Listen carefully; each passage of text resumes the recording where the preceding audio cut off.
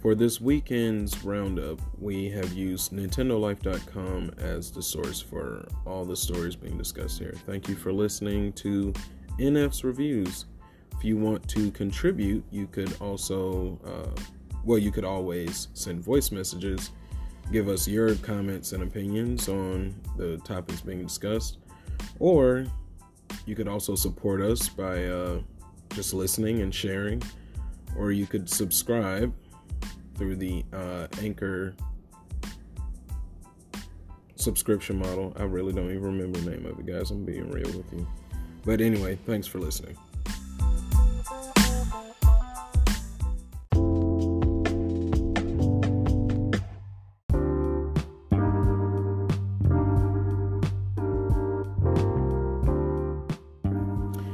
Hello and welcome to the first episode of NF Reviews, where I will be reviewing everything Nintendo, from different news stories to specific topics, which both of those are going to be part of this special 2-episode premiere, and I'll also be reviewing video games. But for now, this is what we're going to simply call the weekend roundup. I will be going through the topics of this week along with Taj, and he's gonna be more of a frequent host when I do things like this. What's up, guys? All right, so I guess first we should start off with something that we're gonna be discussing deeply in the second episode, Pokemon Home. I think we have about 2 topics on this.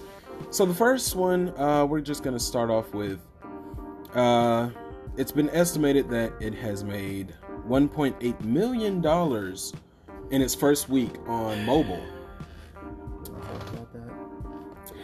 I'm not sure what that means exactly. I mean, I have it downloaded, but I didn't really get into it. I didn't think Pogo had support yet, so how would it have made money exactly? Do they mean from subscriptions, I guess? It's probably from the subscription. Okay. Through premium. Okay. Premium plan. Okay. A lot of people would buy that, and then they'd be like, okay, we can transfer from Pogo up so we can get some of our favorite Pokemon in Pokemon Sword and Shield. So they'd invest in Pogo now as a result of, even if they weren't invested in it before. Okay. So it was it's probably something like that. Well, I asked because I wasn't sure how they could get mobile estimates and not Switch estimates, but I guess mobile has more available information, of course, because it's not closed source. But our second story, based on Pokemon Home, is Pokemon Home subscribers have received and forgive me for my pronunciation, but I don't really play Pokemon games like that. I just got into Sword the other day. They received a Pokeball colored, like a Pokeball patterned Magearna, however you say that. But not everyone has gotten one. So, in my opinion, this is already off to a bad start if we're gonna be getting like prizes or just special little gifts every now and then for being a Pokemon Home subscriber. If this is supposed to be rolling out, but not everyone has gotten them. Like, do you have anything to say on that? I don't think I do. I just think this isn't like a good start.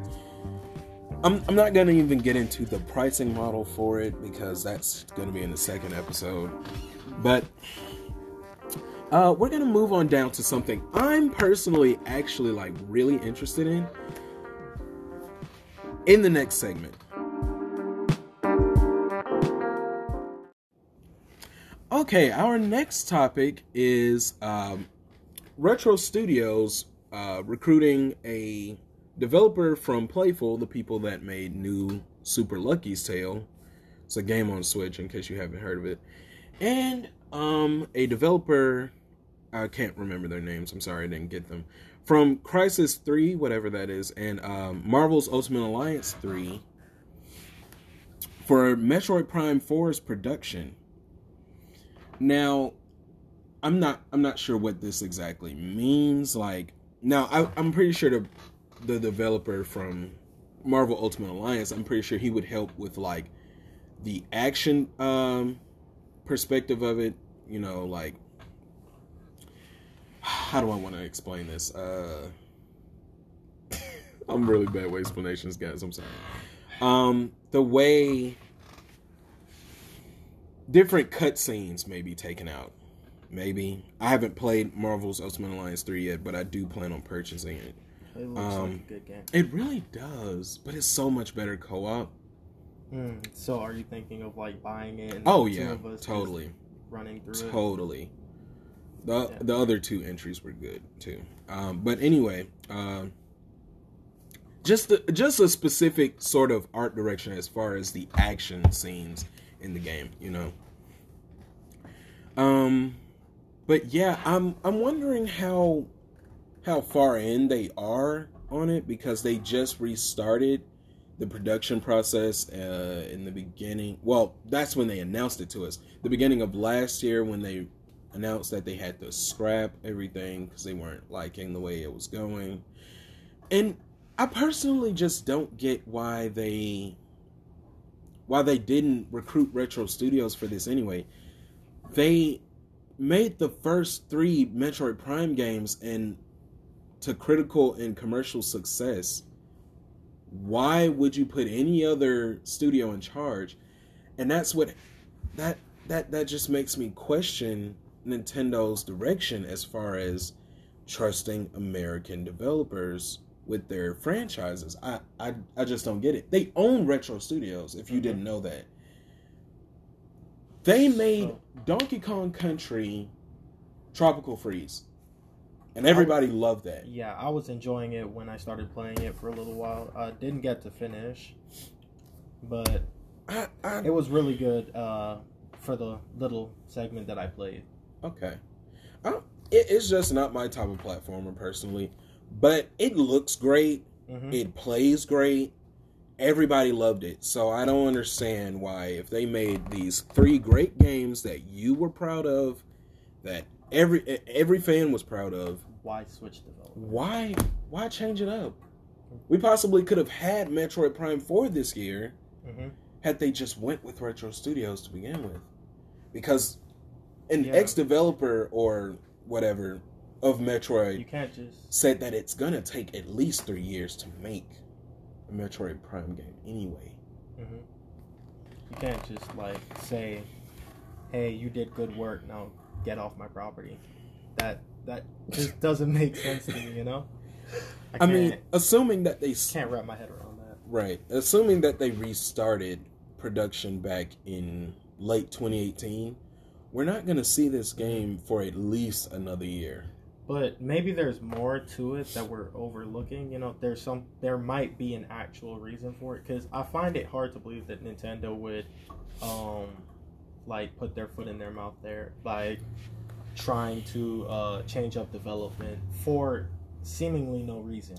I mean, I guess they just wanted more of a over-the-shoulder type direction with how the developer was going to handle it, and that's why they didn't go to Retro Studios, because Retro Studios is actually stationed here in America. So I'm just not sure what their plan was with that.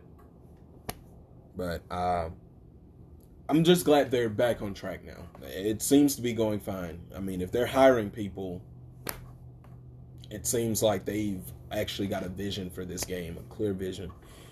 I can't wait to see what it is, because I've never played Metroid Prime, and don't hate on me for this, but my first Metroid game was Metroid Other M, and it was great. The story was too. You can fight me on that. Because people hated Other M, if you didn't know that. Like, they didn't like how emotional she was. Halo 3 ODST. I'm not going to comment on that, but... That's all I heard. I mean, well, everybody can agree that the gameplay of Other M was nice, but I like the story too. It showed that Samus was human. I don't understand what's wrong with that. What's wrong with that? She has emotions. But we're gonna jump into a rather serious topic in this next one, but it has to be discussed. I mean, these things happen. There are now Nintendo Switch shortages from the coronavirus. Well, those are to come or to be expected. And it seems to be happening already in Japan because Nintendo Switch Lite sales are soaring right now. And we understand that as fans and just as people, period, that this is something serious that needs to be addressed with like full attention. I believe it's I'm not sure, but I believe it's like Foxconn that that let their workers like stop working, obviously, because of the virus.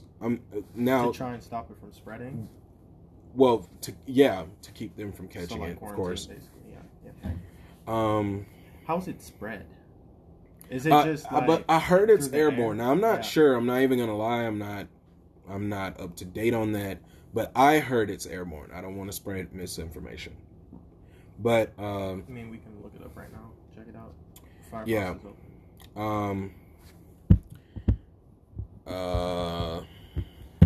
Just a moment, guys. Now that actually has me intrigued as far as why the Switch Lite isn't affected. I'm not sure how the Switch Lite is produced, but apparently those aren't gonna be affected. It could be as simple as because the Switch Lite is newer, they have more of it in stock than they do the actual Switch. So well, that's the thing. I think they have like it on that. a different assembly line. Actually, like they're manufactured differently. Because if you like switch up the way that something is manufactured on the same line, that costs like a buttload, right? Yeah, that makes sense. And the Switch and Switch Lite, they may look similar on the outside, but they have two completely different designs on the inside. Yeah, totally. But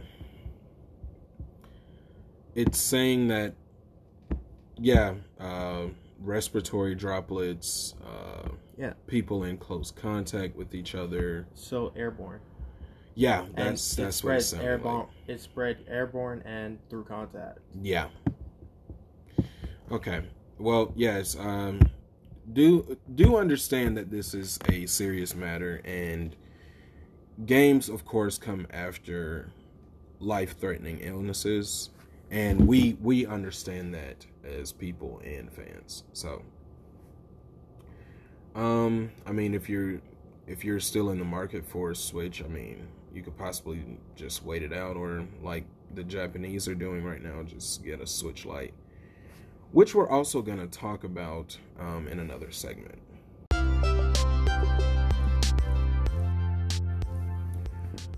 We're also going to get into the coral-colored Nintendo Switch Lite that seemingly just came out of nowhere.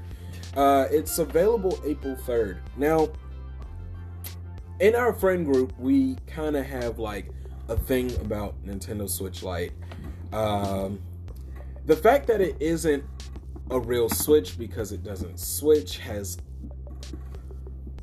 in a nice way, I will say it had us perturbed. It should be called the Nintendo Lite. There's no switching involved, so why call it a Switch? Of course, I don't know about them, but I realized that it wasn't for me because it did not have a kickstand. I like to watch media on my Switch. It does not have HD Rumble, which I use quite often, even in Smash. That's one of the best features of the Switch. Absolutely. HD Rumble. Absolutely. Like, it's such... Like, I don't know if anybody out there has played Sword and Shield, gone in a max rate battle, and you just feel all the power behind the HD Rumble. Yeah. Oh my gosh, it's one of the best feelings. That is something that they should have advertised more, if you ask me. Yes. And there's no IR camera, and that may not seem like big news for a lot of people, but for me, that means I cannot buy Nintendo Labo. And that means I can't play something like Brain Age, which needs to come to America, Nintendo. We want to play Brain Age 2. I mean, it's already available in Europe and Japan. Why is it not here yet? Now, the question is, with the coral colored Switch, is it going to be just that, or are they going to put more colors out? Of course. They did the special Zamazenta and Zacian Pokemon Switch Lite for, of course, Sword and Shield. Mm-hmm. And with them coming out with this coral one, that definitely means they're just going to keep coming out with new colors. The second part of the question is, are they going to make new Joy-Con colors one time, or are they just focusing on the Switch Lite? New Joy-Con colors, who? No, I'm saying, what? How did you phrase your question? Like, I wasn't sure I understood that. So basically, if they're coming out with new colors for the Switch Lite, are they coming out with new colors for the Joy-Cons one time, or is it just new colors for the Switch Lite only? Of course. Last year they came out with the blue and neon yellow variant, yes, as well as nice. Along with the purple and orange, and that made sense for Halloween. It has been purple and orange. I can see the orange, but it associates with the witch. I picked up on that. Personally. Oh, okay, that's what you meant. Yeah. But it had been a while since we had new colors, because before that it was like the dual neon green, which was a Best Buy exclusive. I believe that had came out that summer 2019, and before that I don't know how long it had been. That was before I bought a Switch, so yeah. That was a while. I'm not sure when they came out with new colors before the green ones, honestly. So because the default was red and blue, then after that they came out with the gray. Yeah, of course they came out with the gray, and then they had the neon yellow for ARMS, and they had the neon green and neon pink for Splatoon 2. And they had red for Super Mario Odyssey, but that was a Japanese exclusive. Ooh. You could also get it in the Super Mario Maker, Super Mario Odyssey bundle, along with the travel case, but you could only get it in the Switch bundle. Like, you couldn't buy them separate like you could in Japan. Yeah. But yeah, I'm not sure. You could search that up real quick if you want, but I'm trying to go on to the next segment. Yep. But to wrap this up, yes, of course they're going to come out with new colors. Now, I personally have a battery-improved Switch from August 2019, and I said, I have a real Switch. I would probably just start collecting Switch lights, or like any color that interests me. That sounds expensive. It does, doesn't it? Or just this coral one specifically. It looks so good.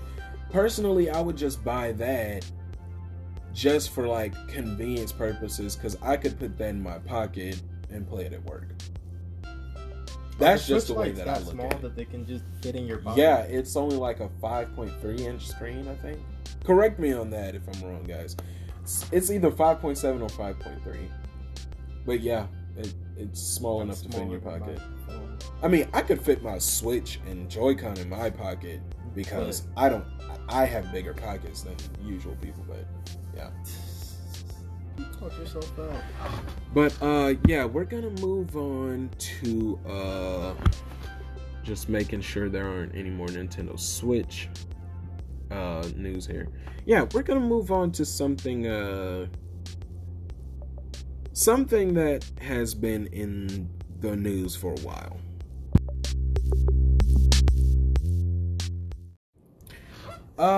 Atlas says that fans should keep pressing on for a Persona 5 port on the Switch. Please. We've been pushing, especially since Joker joined as the first DLC unit. Joker steals the show. For Super Smash Bros. Ultimate. Now, I think we also need to talk to Sega because it sounds like Atlus doesn't have full control over ports. Sega, we want Persona 5 on Switch. I thought that was obvious. There's pretty much the same fans on Switch that there are on PS4 for Persona 5. I don't get it. Now, personally, I want a Persona collection. 3 through 5 would be nice. Some people online are just like the whole shebang, 1 through 5. Because 3 was when it started gaining like a lot of traction. Mm-hmm. Yeah. I'm personally familiar with 4 more than 3. Same. But I started on 5 on my PS4. And the first palace though, it was a little disturbing, but to get into the game, it intrigued me more than I thought it would, because I personally don't like turn-based RPGs. But Persona 5 just made me like it so much. It had the right amount of flair. It was so different from what I was used to. Like, had I not seen Persona 5, I would have still been saying, like, Xenoblade all the way. Now, Xenoblade is still one my top 3 favorite games. Let's get that right. Sheesh. But Persona 5 has made me trust turn-based RPGs a little more. Yeah. Now, what did you say? What did you mean when you said the playstyle was different than you expected? I mean, turn-based RPGs is... Yeah, they're kind of meh sometimes. I expected it to, well, I haven't played too many recent ones yet, but besides Golden Sun, I can't remember if it was called Breaking Dawn. It was one of them on DS. Besides that, I expected it to be something like Earthbound. Like, I'm not even seeing my character. And I'm just picking which command I do. So Fire Emblem, wait. No, that'd be Heroes. Cause in, Three Houses, you command Byleth as well. The same thing with Awakening and in Fates. So that's kind of a trend that I hope that they keep it going and not revert to, well, you're just here to give orders, not to fight. Okay. But yeah, we obviously want Persona 5. I don't understand, like, why we wouldn't. It's just generally a good game. And Persona 5 Royal. Like, add that to the English translation list when you bring Persona 5 Royal to America. We're going on Switch.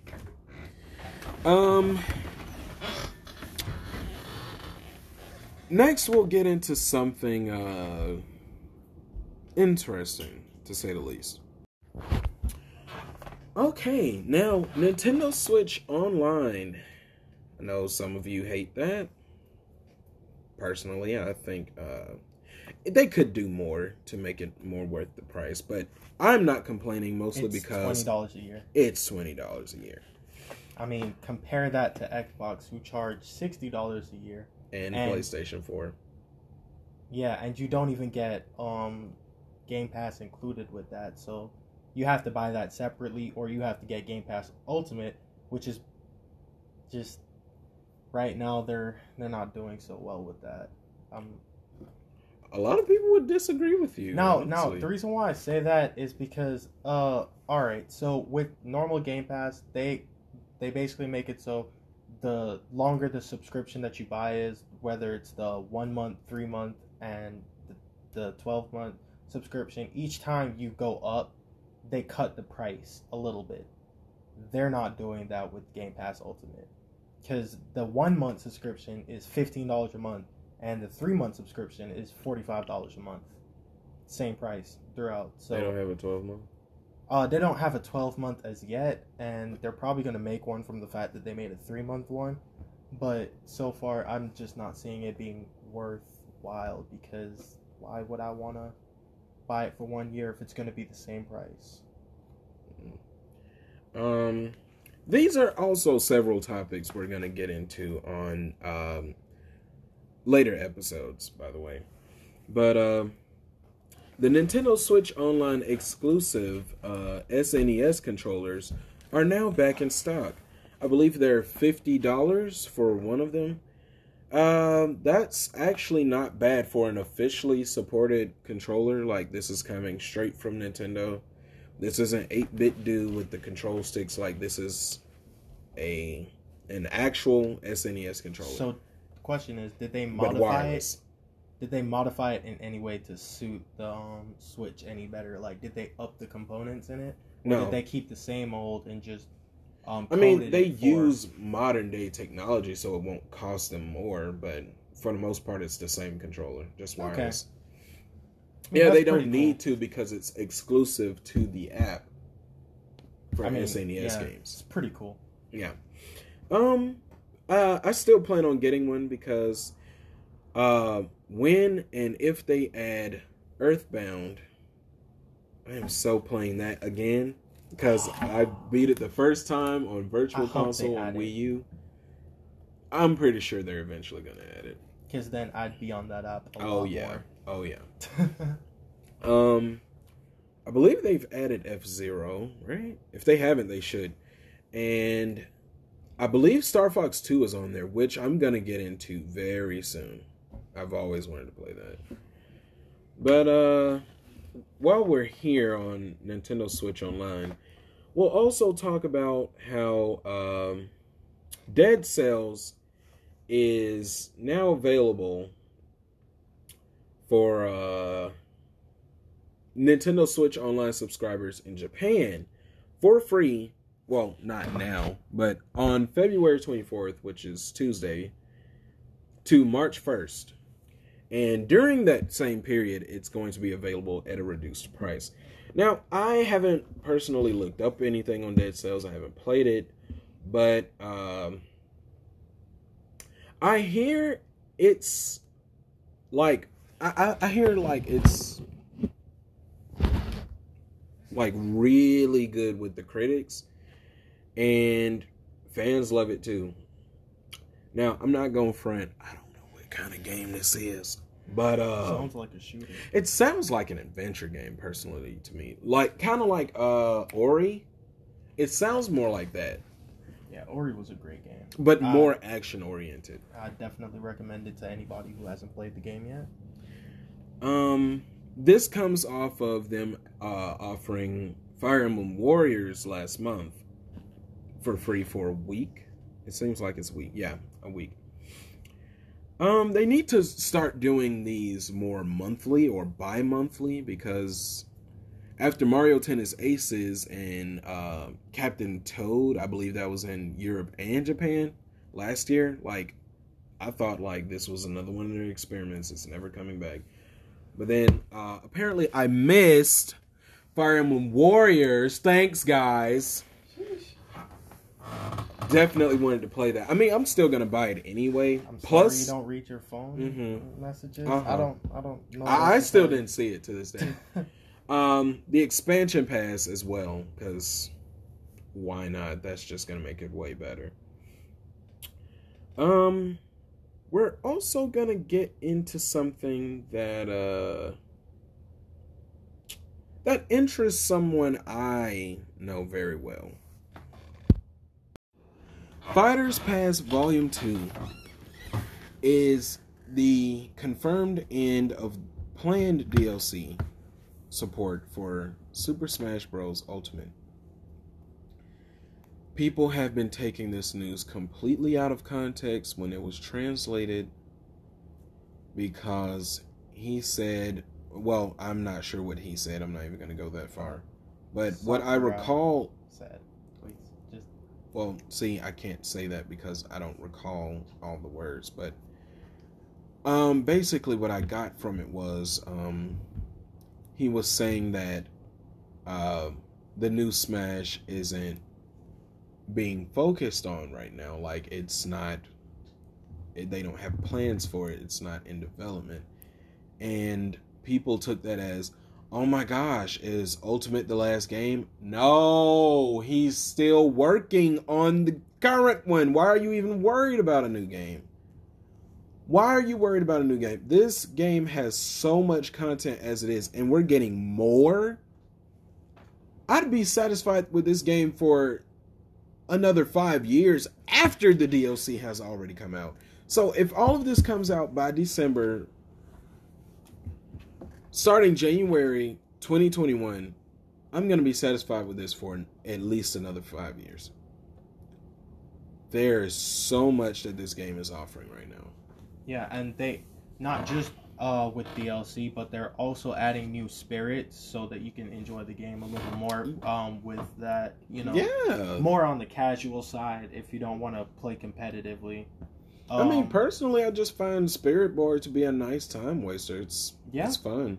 Switches it up often. Not just Spirit Board, but like maybe if you want to go into adventure mode, they give you more spirits so that way you can speed run the game a bit easier. Or you could just approach things differently. Yeah, definitely.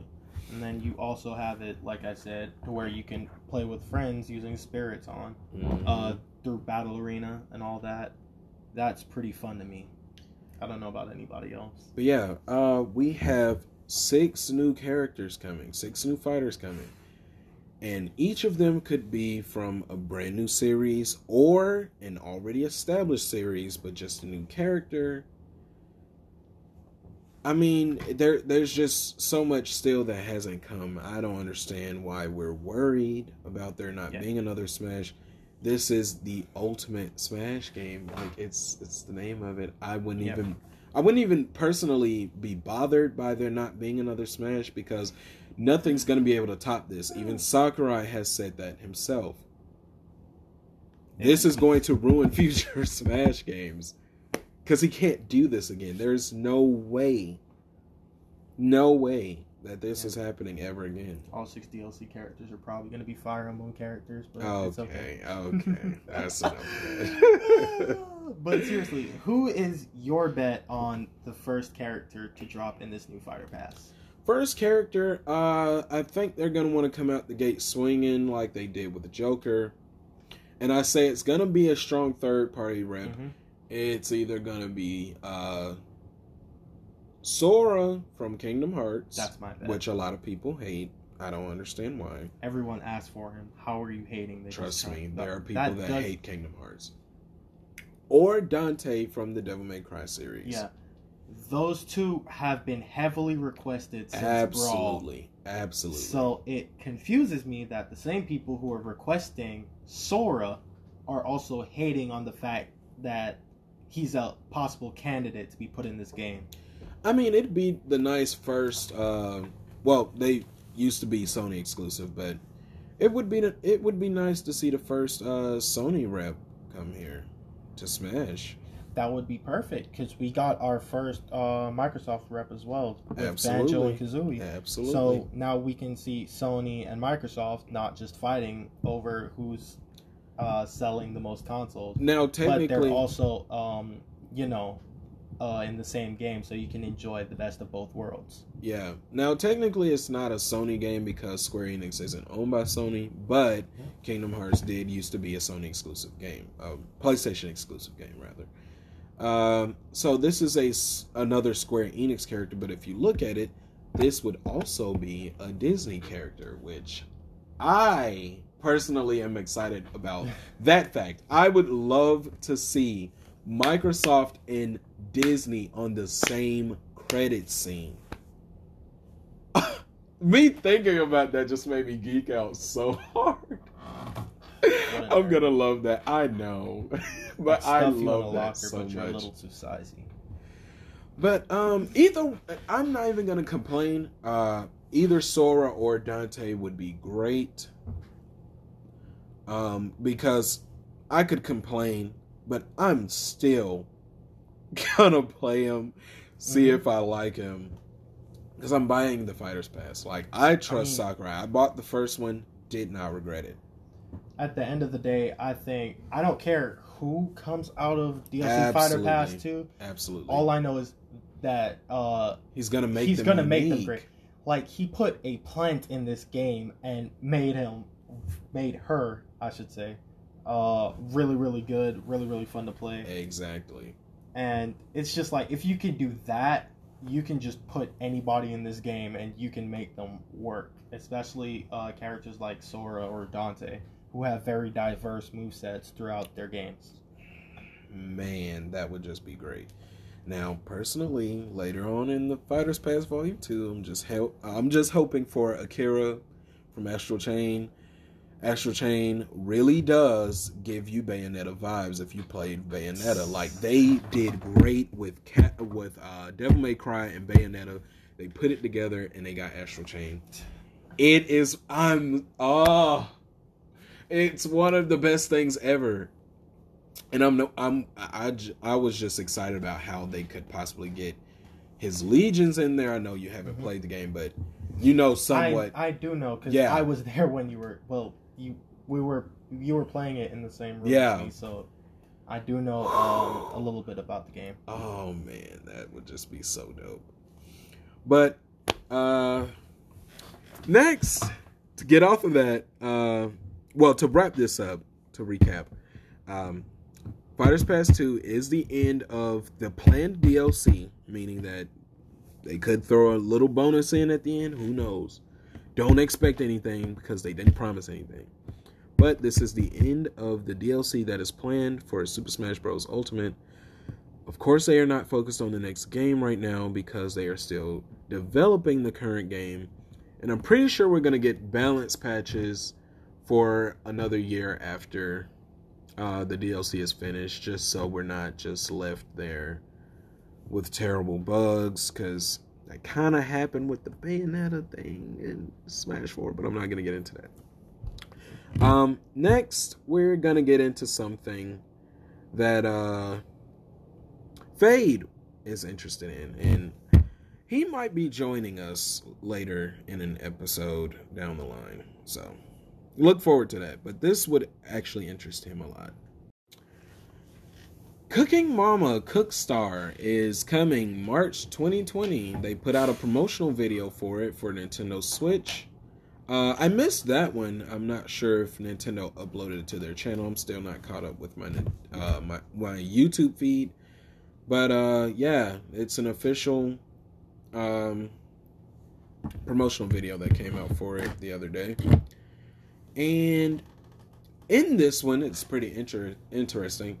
They have a vegetarian or vegan route that you can take. Like, I was like, wow, they're really being inclusive here. So, I didn't think you could be inclusive. So you could sell an Impossible Whopper in Cooking Mama. That would be nice. But yeah, they're being inclusive with a cooking simulator game. I've never played Cooking Mama. I'm not gonna play it. I've played it a little bit. How does it feel? It honestly did not feel like a bad game at all. Just not my cup of tea, you know? Yeah, I'm not really interested in life simulator games like The Sims. You know, it's just not my thing. Like, I'm having a hard enough time controlling my life. Why would I try to help other people control theirs? Like, I don't know. No. Sometimes helping people control their lives might contribute to your life, but no. You might find that the solution for some people's problems could also be the solution to yours. I just if you can look at it. If you can look at it from that angle, you know. I've played those games for 5 years only because my brothers played them, and I haven't found answers yet. But yep, Cooking Mama Cookstar coming March 2020. So fans of Cooking Mama, look out, because Mama's coming to scold you if you burn her food up in her kitchen.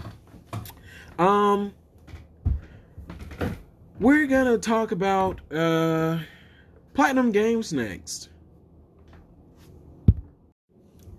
Platinum Games will be making an announcement next week, the week of February 23rd. Well, this will be out by then, I'm sure.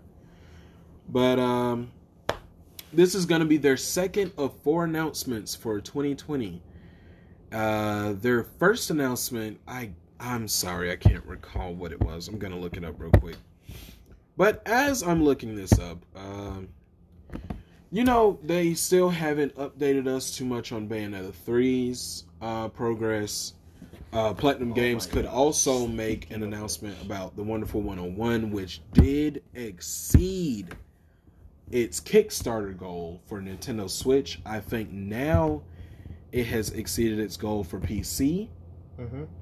And I'm not sure if it got to the PS4 goal or not, though.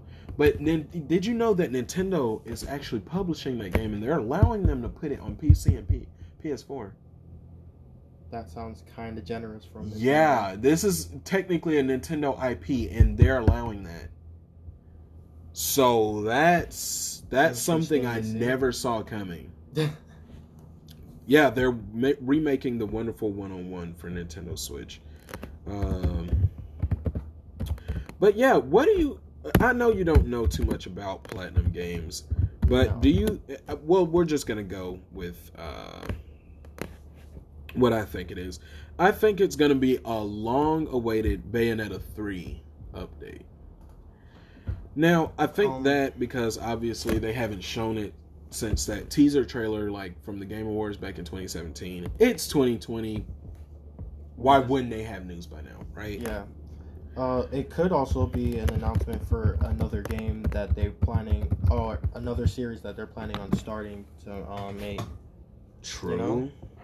That is very true.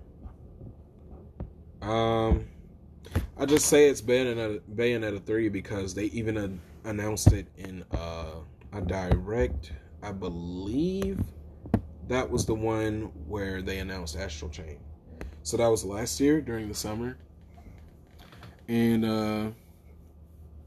I think it's pretty interesting that now they choose to do so. I did forget that Platinum Games is the same company that made Nier Automata. So just getting crazy with the speculation now. Nier Automata could be coming to Nintendo Switch. That game is fairly popular. They got the main character of Nier Automata in Soul Calibur 6 as DLC. Interesting. Yeah. So I don't even need to tell you that was... Oh, yeah. The Wonderful 101 was the first announcement. Okay. That was the first of 4 announcements that they have this year. By the way, the announcement is coming February 27th. So we'll see.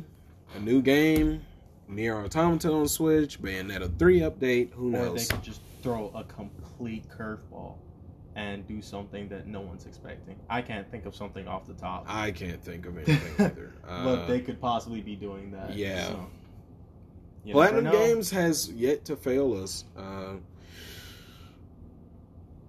not going to get into that. But, yeah.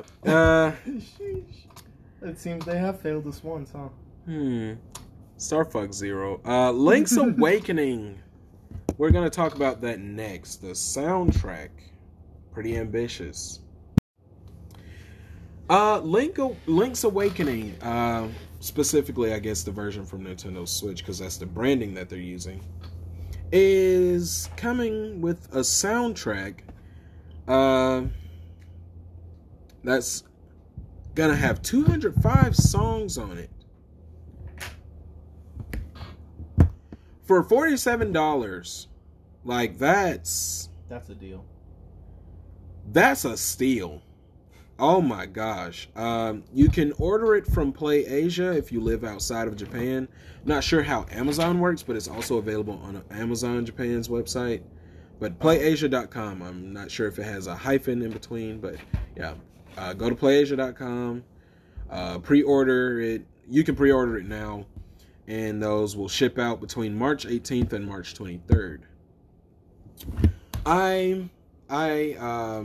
My first Zelda game was Twilight Princess on Wii. Oof, can't relate. My first one was Breath of the Wild. I wish it was Breath of the Wild, right? But one day I decided to go ahead and play it because it was like the only game left that I hadn't played on Wii. And it was just sitting there. It was my brother's. So I was like, oh, I'm never going to get Wind Waker on Wii U anyway. So might as well. Because I wanted it to be Wind Waker HD. but ended up being Twilight Princess. I've still never found a third piece of the mask, by the way. But yeah, I'd like to think of my first true experience. Don't. I'd like to think of my first true experience of Zelda, though, as Breath of the Wild, because that game is glorious. Oh, it is so beautiful. The art style is amazing. The art style, the ambiance, the game style. The story. Oh my god. The story. They say it lacks a story. Where? You must not get the memories. You didn't get the memories, bro. You must not have done Captured Memories. That was a good story. And then after you get Captured Memories, I'd suggest rewatching it because chances are you're not going to get them in order. Yeah. So after you do Captured Memories, then you rewatch them in the order that they're supposed to be in. Mm-hmm. And then go ahead, beat Ganondorf again. Well, not Ganondorf. Calamity Ganon. Right. I misspoke. And then you get the true ending for the game. And it just... It feels so good once you complete it. It properly displayed everybody's personalities in this game. It even had character development in those short snippets. It had character development. Like, come on. That was amazing. The character development was really only on Zelda's part. This is how Zelda but that was important. Yeah. It was a Zelda game. Yeah, how Zelda was affected by the 4 champions and Link. But the memories that he retrieved as he approached Revali, I believe, for each of the Champions Ballot missions. Oh, the Champions. The memories that he got from those solidified the character development. Yeah, for the champions. And that really solidified character development because you saw how they used to be. And then you see the memories from the main story, and it's like, wow. Especially with Revali. Oh. I think he probably had the best character development out of that. He went from complete arrogance and self-centered to, well, he was still a bit arrogant, but he could understand that he needed everybody else. Yeah. And that was really good character development to me. It's like they didn't change his core character, but they also made it to where like he understood his flaws and he was trying to fix them. Well, he realized that his arrogance had no place in the face of danger. Right. But at the end of the day, there was a theory video that I watched, and it pointed out how you can hear an SOS in each Divine Beasts like music. And if you listen to them, Revali's is the only one where the SOS comes out like super late in the song. So he still just thought he was everything until his big moment ball. To die. Exactly. Yeah. So I mean, yeah, I don't. People just have too many complaints about Breath of the Wild. I mean, if your only complaint was about the dungeons, I would get that. Personally, I didn't like the traditional dungeons from Zelda games. I like the puzzles and the shrines. Love it. I think the shrines, and not just the shrines, but also the hunt for Korok seeds. That's probably one of the best things they could have ever changed with Breath of the Wild. Because with shrines, it's not just you know where each one is. You have to go out throughout the entirety of Hyrule, and you have to find every shrine and complete it. Well, you don't have to, but it's just like you have exactly. So much that's the beauty more of the game. Gameplay to do it. Exactly, you have so much. The same thing with the Korok seeds, because how many of them there are? 999. It's like 921 or something like that. Something ridiculous. But it's just nice to notice that sort of thing when you're just running about or running an errand, and it's just like, what the heck is that over there? It looks weird. Yeah, it keeps you interested. It just keeps you interested in the game, and it gives you a better overall experience. So, especially with each shrine being different, you know? Not every shrine is you have to go in and you have to battle a big boss, and and then you get the chest at the end. Right. Some of them are actually just puzzles, mysteries. You have to use that brain and try to figure out each one. Right. That's a really cool experience, in my opinion. Yeah, but bottom line, Breath of the Wild, great Zelda game. Link's Awakening looks nice. I just don't like top-down Zelda games. or top-down games, period. But yes, again, the soundtrack has 205 songs, $47 for pre-orders. Get it at PlayAsia.com or Amazon Japan. And the ship out March 18th through the 23rd. Next, we're going to get into some controversial stuff here. It's real controversial stuff. But before that, we're going to talk about something interesting that I thought was dying out.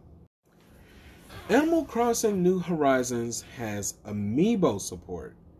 Now, we knew this from a few weeks back from a leak.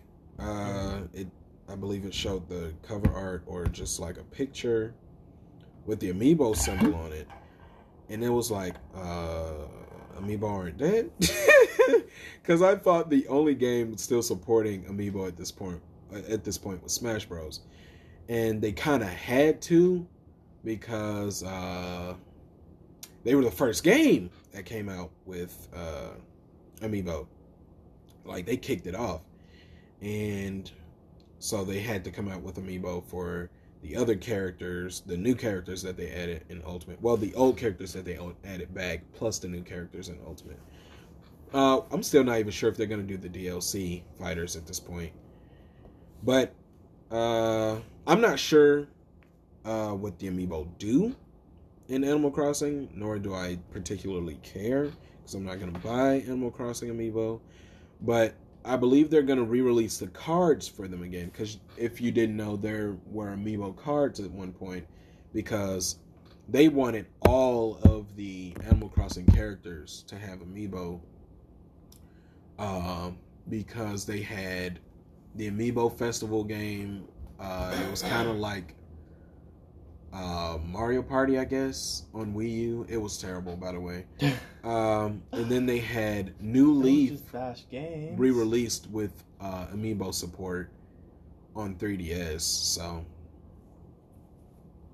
I brought this up because I'm just generally shocked to see that Amiibo still has a place in Nintendo's world right now. I mean, of course, they put the NFC reader under the right stick on the right Joy-Con. No. And they put it in the middle of the Pro Controller.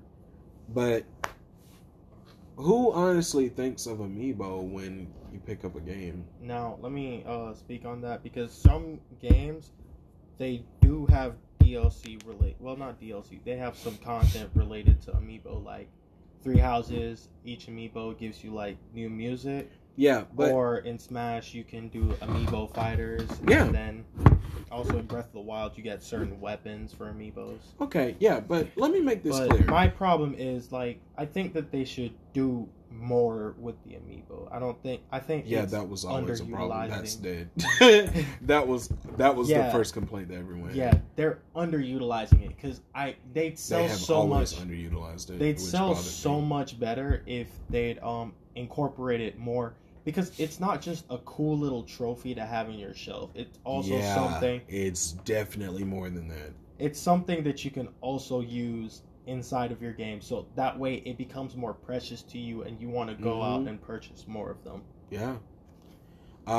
Well, like I said, let me make this clear. I'm not saying that games don't have Amiibo support right now, but it's the fact that Animal Crossing has new animals in this game like they always do, and I can't help but assume that they're going to make new Amiibo or Amiibo cards for those new animals. Because even though Fire Emblem Three Houses had Amiibo support, did they come out with an Amiibo for any of those students or Byleth? No. Unfortunately not. Absolutely not. Because something they really could have done with Amiibo, with Three Houses, they really could have added it to where you could use some of the older gen main characters, or have that as a costume for Byleth. Definitely. Instead of just giving it new music, you know, that was kind of an insult. Another cool thing that they could have done is heroic relics. They could have used some of the older weapons. Like they could have used, they could have turned Divine Yato into a heroic relic and like actually put that inside the game. You know, incorporate it some way through the amiibo. This is going to be a later topic, guys. This has to be a later topic because I am going to delve into every game on Nintendo Switch that has amiibo support, and they underutilized it in the most insulting way ever. Yeah. That is so disappointing the way that they did that. They went from doing something cool like Wolf Link following you in Breath of the Wild to new music. Yeah, that's... exclusive music. That's pretty lame. I was going to merge these, but I kind of figured this was going to turn into a mini amiibo topic, so we're going to follow up with another Animal Crossing story. And you know which one it is. It's the controversial one. The one not one likes. Oh, boy.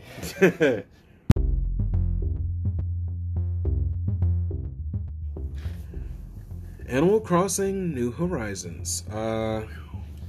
Now, everyone was loving the Direct. They were just so pumped, so excited for it. Even though the rest of us just wanted a Nintendo Direct. This was not the Direct that everyone was hoping for, but the Animal Crossing fans. And I'm not bashing it. That's nice. You got an update. But that update also included something you weren't a big fan of.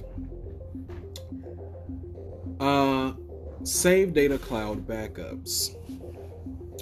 Non-existent for this game. Instead, it is one of the worst implementations or situations to ever be in with a video game. And then this story came with updates. I mean, it's messy. So in the Direct, they addressed it that you will only be allowed one recovery for your save data because it comes from Nintendo servers, like Save Data Cloud backups do. I don't know why they even said that. But you will be allowed one recovery, but only from a damaged Switch or a lost Switch. And you have to let them know that, of course, and they will send your save data to your Nintendo account. But you only get that once, and you have to be a Nintendo Switch Online subscriber. Is this the part where I called them out for being stupid, or is that a little later? To add more, they later said that they will all, and this is coming later, by the way. This isn't even out the gate. So you screw your Switch up between now and sometime later, you're just screwed, okay? That's oddly specific. Also later, they say that they're now going to allow you to transfer your save data from one Switch to another. What I'm not understanding is, why is this such an issue with this one game? What is so special, or what is so messed up about Animal Crossing to where this is even an issue? What's the deal? Because I'm before you say something though, I'm gonna mention that this is a thing. On home consoles, it always used to be the case of you only had one town or one city on one console. And I suppose it was the same thing for a DS, and that kind of makes sense because you're the only account on there. But with this being Nintendo Switch with multiple accounts, why is this such an issue? Now, my first question is, why do I, as a person, have to go through all this trouble to back up my data to another account, and the fact that I can only do it once if my Switch is damaged or stolen? Yes, you can only claim it once. Now, what happens if it happens again? you're screwed. It's really that simple. Exactly. So it's just like you're messing up your audience with that. I have to applaud Nintendo for being transparent that this was what they were going to do instead of just putting this in a news article. No, that's cool and all, but the fact is, this is oddly specific. Yes, but they need to be more transparent as to why this is the way it is. Like, you can't just say that and just leave it at exactly. That just because everyone wouldn't particularly understand if you try and explain it, doesn't mean you shouldn't be, or you shouldn't bother to be more transparent. Because to everybody, this just doesn't make sense at all. Why do we have to go through all of this? So you already only have one island on a Switch. Mm-hmm. Like, no matter which account you play on the same island. That's already the thing. I'm not sure why. Don't ask me. I guess it's going to be like really data heavy if you try to make an island separate for every account. But hey, that's my business. Exactly. That should be something that you should be in the control of. If you think it's too heavy for your Switch to handle, then you don't have to do it. But the fact that they're choosing for you, that doesn't sound like my way to play. Because it doesn't, does it? Because with the Nintendo Switch, it's so easy to expand your storage. It's simple as buying an SD card. So which you're getting cheaper by the day. Yeah, so since save data is only allowed on console and not on an SD card, I forget the reason behind it, but that actually has a good reason behind it. What? The save data only being allowed on the console and not an SD card. Yeah, that makes sense. Actually, I'm going to retract that statement. I think there was something wrong with that. But let's just go along with it. Because then you're just doubling up on data for no reason. So no, just it's have just it all like in one letting place, it transfer it. I think people had a problem with that. Oh, but back to the point. Because I'm the person that has all of my save data on my console and only my save data. My games are on my SD card. So I think that I should be able to make my own island separate from my sisters or my friends or my brothers. Why one island per console?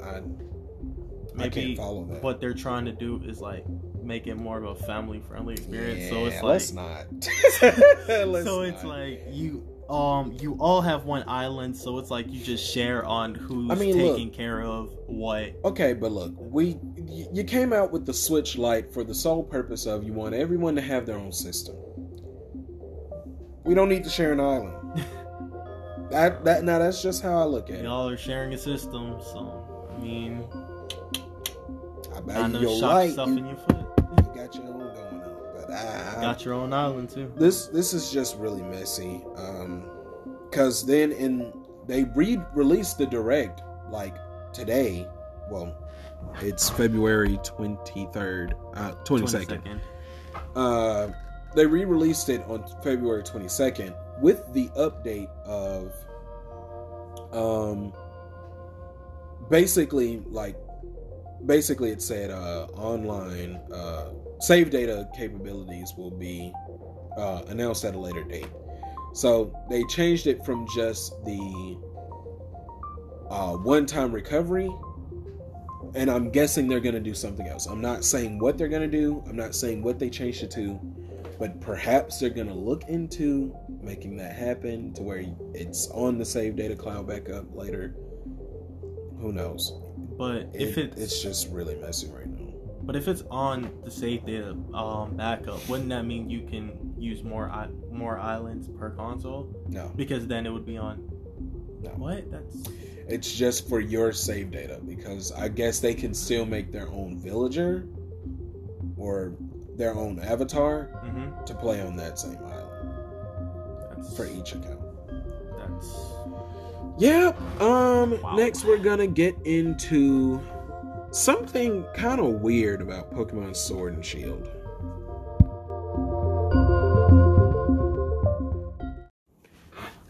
Something weird I came across on NintendoLife.com.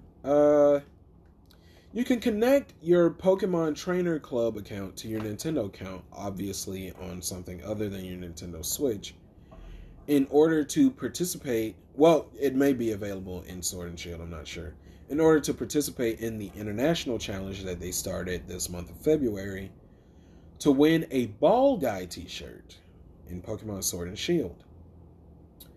Those points will also go toward your Trainer Club account, so keep that in mind. This is just a little tidbit I wanted to throw in there, because I might make a Pokemon Trainer Club account just to get the shirt. I like collecting clothes on that game. Have you ever played in an international challenge, Taj? I have not. Do you know what it's about at all? Usually just not interested in that kind of stuff. I do tournaments and stuff like that, but international challenges, those just seem like too much of a how do I phrase that? It just doesn't seem practical to me. The odds and the chances just doesn't seem like it's in my favor, so I just don't participate in them for that reason. I've done it a couple times, and every time that I've done one of those, I've just never gotten anything from it. So it's just like, you know what? I don't feel like doing it anymore, you know? Okay. I also might do it just to see what the fuss is about, since I'm just getting into Pokemon. I want to see everything that they offer. But since that was like a little quick bit right there, not the copy take link for any of you techie nerds out there. I'm just gonna throw this in with it. Sonic the Hedgehog 2 and Puyo Puyo 2 is now available on the eShop. I got into Puyo Puyo because of Puyo Puyo Tetris made for Nintendo Switch. I do prefer Puyo Puyo over Tetris. I have never liked Tetris. Puyo Puyo just looks more fun. So I might look into getting it. Maybe I should just get Puyo Puyo Tetris. I don't know. This just seems more for nostalgia nerds, I guess. Have you ever played a Sonic the Hedgehog game? I have. I did not enjoy it. Which one in particular? I don't remember. It was one of the worst ones. Which console was it on? I think it was PS3. Oh no, he played Sonic 06. We don't talk about it. Exactly. And that oh no, that just ruined the whole Sonic for me. I've never played a Sonic game again. I don't even play Sonic and Smash. That's how bad it's gotten. You know, I might get hate for this one, but I like the story of Sonic the Hedgehog 2006. Every major part of the story, I liked it. And you know which part I'm talking about, too. If you played it, you know exactly what I'm talking about. But the gameplay suffered so much because they were forced to rush it. It was supposed to have a secret ending. Did you know that? No. Like, every 3D Sonic game has a third ending. Well, technically this would have been a fourth one since it had 3 protagonists. Mm-hmm. But every Sonic game has an extra ending. And there was even an achievement for it on Xbox 360. And that's why it was like, well, where is it? They never got a chance to put it in. Stuff like a shield was supposed to be in it. Shields are basic in Sonic games. That's how you can tell it was rushed, because that wasn't even in the game. There was supposed to be a special attack that Sonic could use or something like that. I can't remember what it is, though. And Super Sonic was supposed to be in the game, too. That's kind of what that gauge was for. That never went down until you used Elise's ability. He was supposed to have Super Sonic in that game, so... That sounds like a complete disappointment and an extreme waste absolutely, of time. Absolutely. Aside from the final fight, of course, he was supposed to have Super Sonic. But back to Sonic the Hedgehog 2.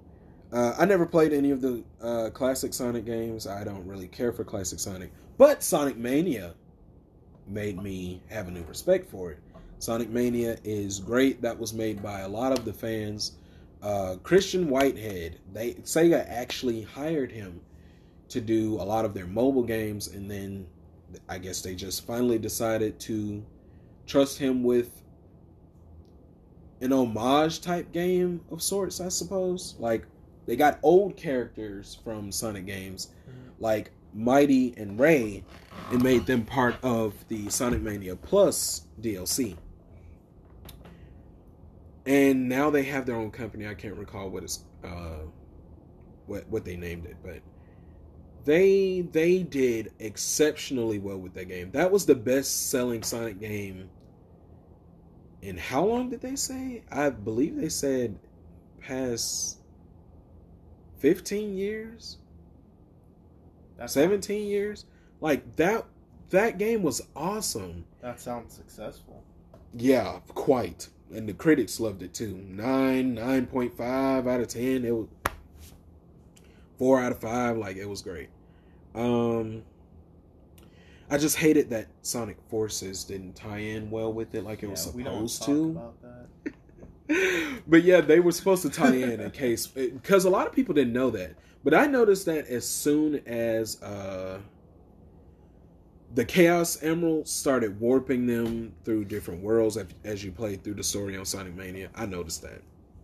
Interesting. But yeah, that's why Classic Eggman is in Sonic Forces. They kind of merged worlds. Hey, well, yeah, Robotnik, you're right. Next we're gonna get into our last story. We already talked about Xenoblade Chronicles Definitive Edition, or maybe we haven't on podcast. Yeah, we talked off podcast too. Actually, I think we did. I think because I brought up something and you. Okay, I'm pretty sure we talked about it on podcast, but we're coming back with a segment. So we just remembered that it was from when we were talking about Persona 5, guys. I'm sorry. But Xenoblade Chronicles Definitive Edition has finally got a rating from the ratings board in South Korea. I'm so excited to play that game. So, yes, I want to re-experience it on Switch. So, a release date announcement is imminent. Maybe just a month. I don't care if it's a season at this point. If we get a season, I'd be happy with that. Now, I have one question. All right. When Xenoblade Chronicles 2 dropped, we got DLC. Well, if you have the DLC for Breath of the Wild, you got the Savage Armor, I think it was. Yeah. Yeah.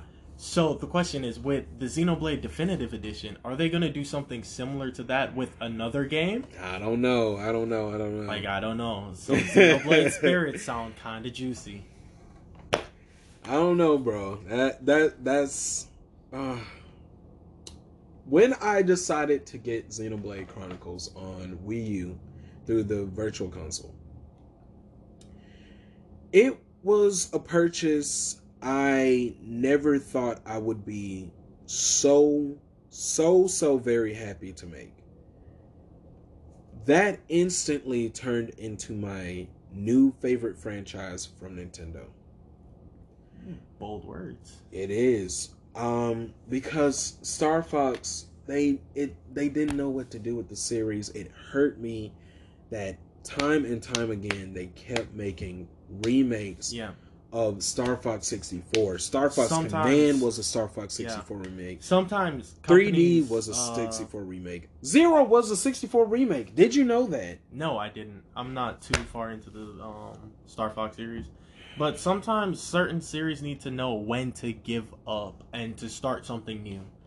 Like not always your games are gonna be good, or not every time you put out a game it's just gonna be crazy with the fan base. Sometimes you have to give up and start a new series. You know? 'Cause sometimes a series that I'm not gonna say it deserves to die, because that sounds kind of brutal, but sometimes if you run out of ideas, you scrap that series and you start something new, you know? I mean, there's nothing wrong with making remakes, but trying to make a remake to stall for time just proves that you don't have any ideas, and you should probably drop it. It does speak on you lacking ambition. Yeah. For that series, and that is one of the worst things that you can ever do to a franchise. Do not put something out if you lack ambition. Yeah, like if you think that, okay, we made it, we can just put out whatever we want. They kept doing it because everyone made it clear that they love Star Fox 64. Of course they love Star Fox 64. It looked better than the choppy frame rate on a SNES. Shots fired. What made me upset was when Rareware made Star Fox Adventures, they decided to continue the story in Star Fox Assault. I forget who they got to help them make that, develop it. Actually, I'm going to look it up right now. But that was such a great game. My mother bought it for me for my birthday. It was the only video game she bought any of us for our birthdays. And it instantly turned into my favorite childhood game. What would I'm trying to think of what my favorite childhood game would be. Believe it or not, the first video game that I think I've ever owned, and don't roast me, please don't roast me. Thinking back, it's probably either Guitar Hero for the DS or Hot Wheels by Activision for the DS.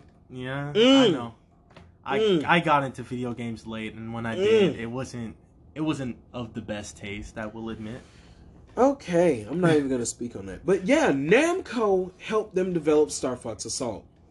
And the great thing about Star Fox Assault was, because Crystal was the damsel in distress in Star Fox Adventures. And they continued that. They brought her on to this team of Star Fox.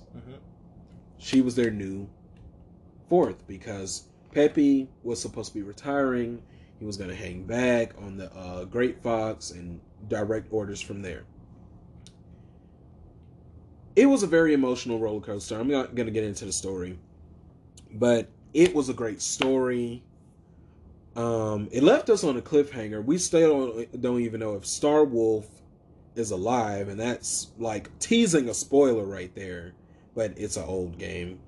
I don't know. Maybe it might get a remake. It had that hurts me because those two games actually deserve remakes, not Star Fox 64. Yeah. But just because a fan base likes something doesn't mean that it needs to be remade. 3 times. Hella overkill. But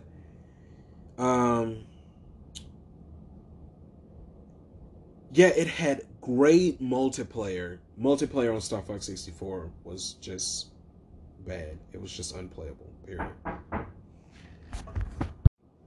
I'm sorry, guys, we got interrupted. But like I was saying, it had great multiplayer. Star Fox 64's multiplayer was basically unplayable. It was atrocious. Sheesh. Yeah. I would know because... let's just say I had a friend that had a way of getting me to be able to play Star Fox 64. It was just terrible. Okay, not the main story, just multiplayer. Because as you kept playing more battles, you could unlock more characters, which had discernible stats. This wasn't like Mario Kart Wii. Like, they actually had discernible stats. They had different run speeds. They had different jumps, jump heights. They could. So basically, each character was different as they're supposed to be. Yes, it actually matched them as a character. That's perfect. And it was more than just the characters that were in the game that was like connected directly to the story. Like, you could play as characters from Star Fox Adventures. They had different throwbacks with the weapons. Like, you could unlock new weapons.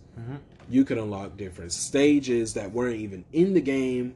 You could unlock different game modes. It was just a big letdown that they did that to Star Fox. And that's why Xenoblade became my new favorite franchise. Like, the story, I already liked Shulk. And what got me into Xenoblade was that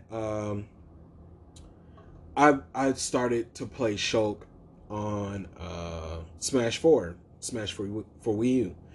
Because after I saw the trailer for Shulk as a newcomer, I was like, oh my gosh, I love him. And the atmosphere that they had for his games, especially guard playing that they had for him in his trailer, led me to believe he was Australian. So I was highly disappointed when I found out he was British. That is not an insult to British people. It's just that I love the Australian accent.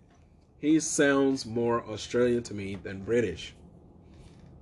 And he gives me more of an Australian vibe. Like, look at what he wears. Yeah. That just says Australian, right? He looks like he goes out and wrestles kangaroos he all day. He actually wears a vest. A leather vest. Okay, you're messed up for that. But I didn't mean it in a racist way. I'm sorry if I offended anybody.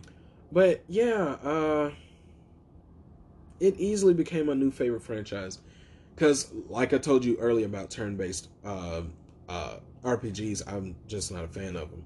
And with Xenoblade, it's kind of like you just run up and you attack. You use different tactics. It's not like you just keep slashing at them.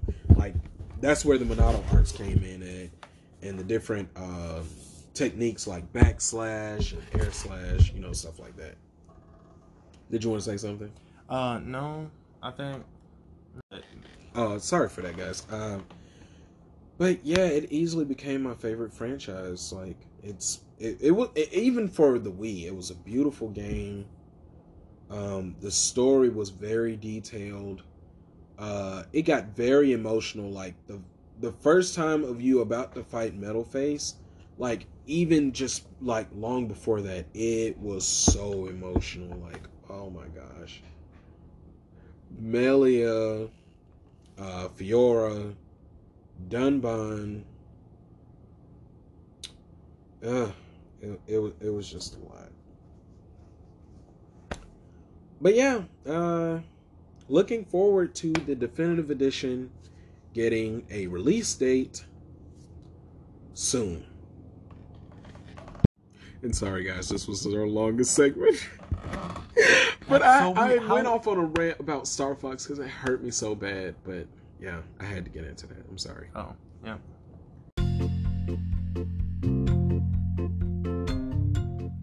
Hi guys, I just wanted to make this quick update that the ESRB has finally rated Xenoblade Chronicles Definitive Edition. It is rated T for teens, so they are not holding back. They didn't clean up, I assume, so this is going to be a great experience. A release date is imminent now, honestly. I'm not going to be shocked if it comes in March or April. I'll actually be very excited, more than anything else. But this also hints at a Nintendo Direct around the corner. But if we really go this month without one, which it seems is going to happen, it's going to be really weird. Like, if we don't get a Direct by Thursday, I'm going to be kind of weirded out. So if they don't announce a Direct Tuesday, which is the 25th, I believe, this is going to be really weird. But I digress. I'm so ready for this game. So ready.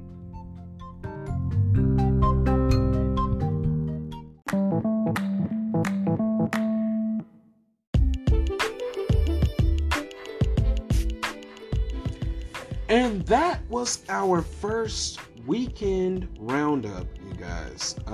Let us know how we did on any platform that you're listening on: Apple Podcasts, Google Podcasts, Spotify, Anchor, which is where we record from. So you can send us voice messages on here to let us know your thoughts and opinions on anything that was discussed here. Or anything that you want to talk about. Related to Nintendo Switch, of course. Or Nintendo Mobile. Or Nintendo. Oh, yes. And that is part of our second episode of this dual episode premiere. We will be getting into Nintendo Mobile subscriptions. So stay tuned for that. And I just really want to thank you guys for joining in on our first episode. I have been NF. This has been Taj. I'd like to thank you for sticking around, you guys, because I saw that the preview to this podcast, the trailer for it, it almost got 200 listens. And I know I took a while to upload. I'm sorry about that. It's just that currently life ain't going too great. I have to get in where I fit in, as they always say. I just don't have a proper recording location right now, mostly. But that will be changing in the next few months, hopefully. But yeah, thank you for tuning in, and make sure you listen to the next episode. Thanks for listening. And make sure you rate us on whichever platform you're listening to.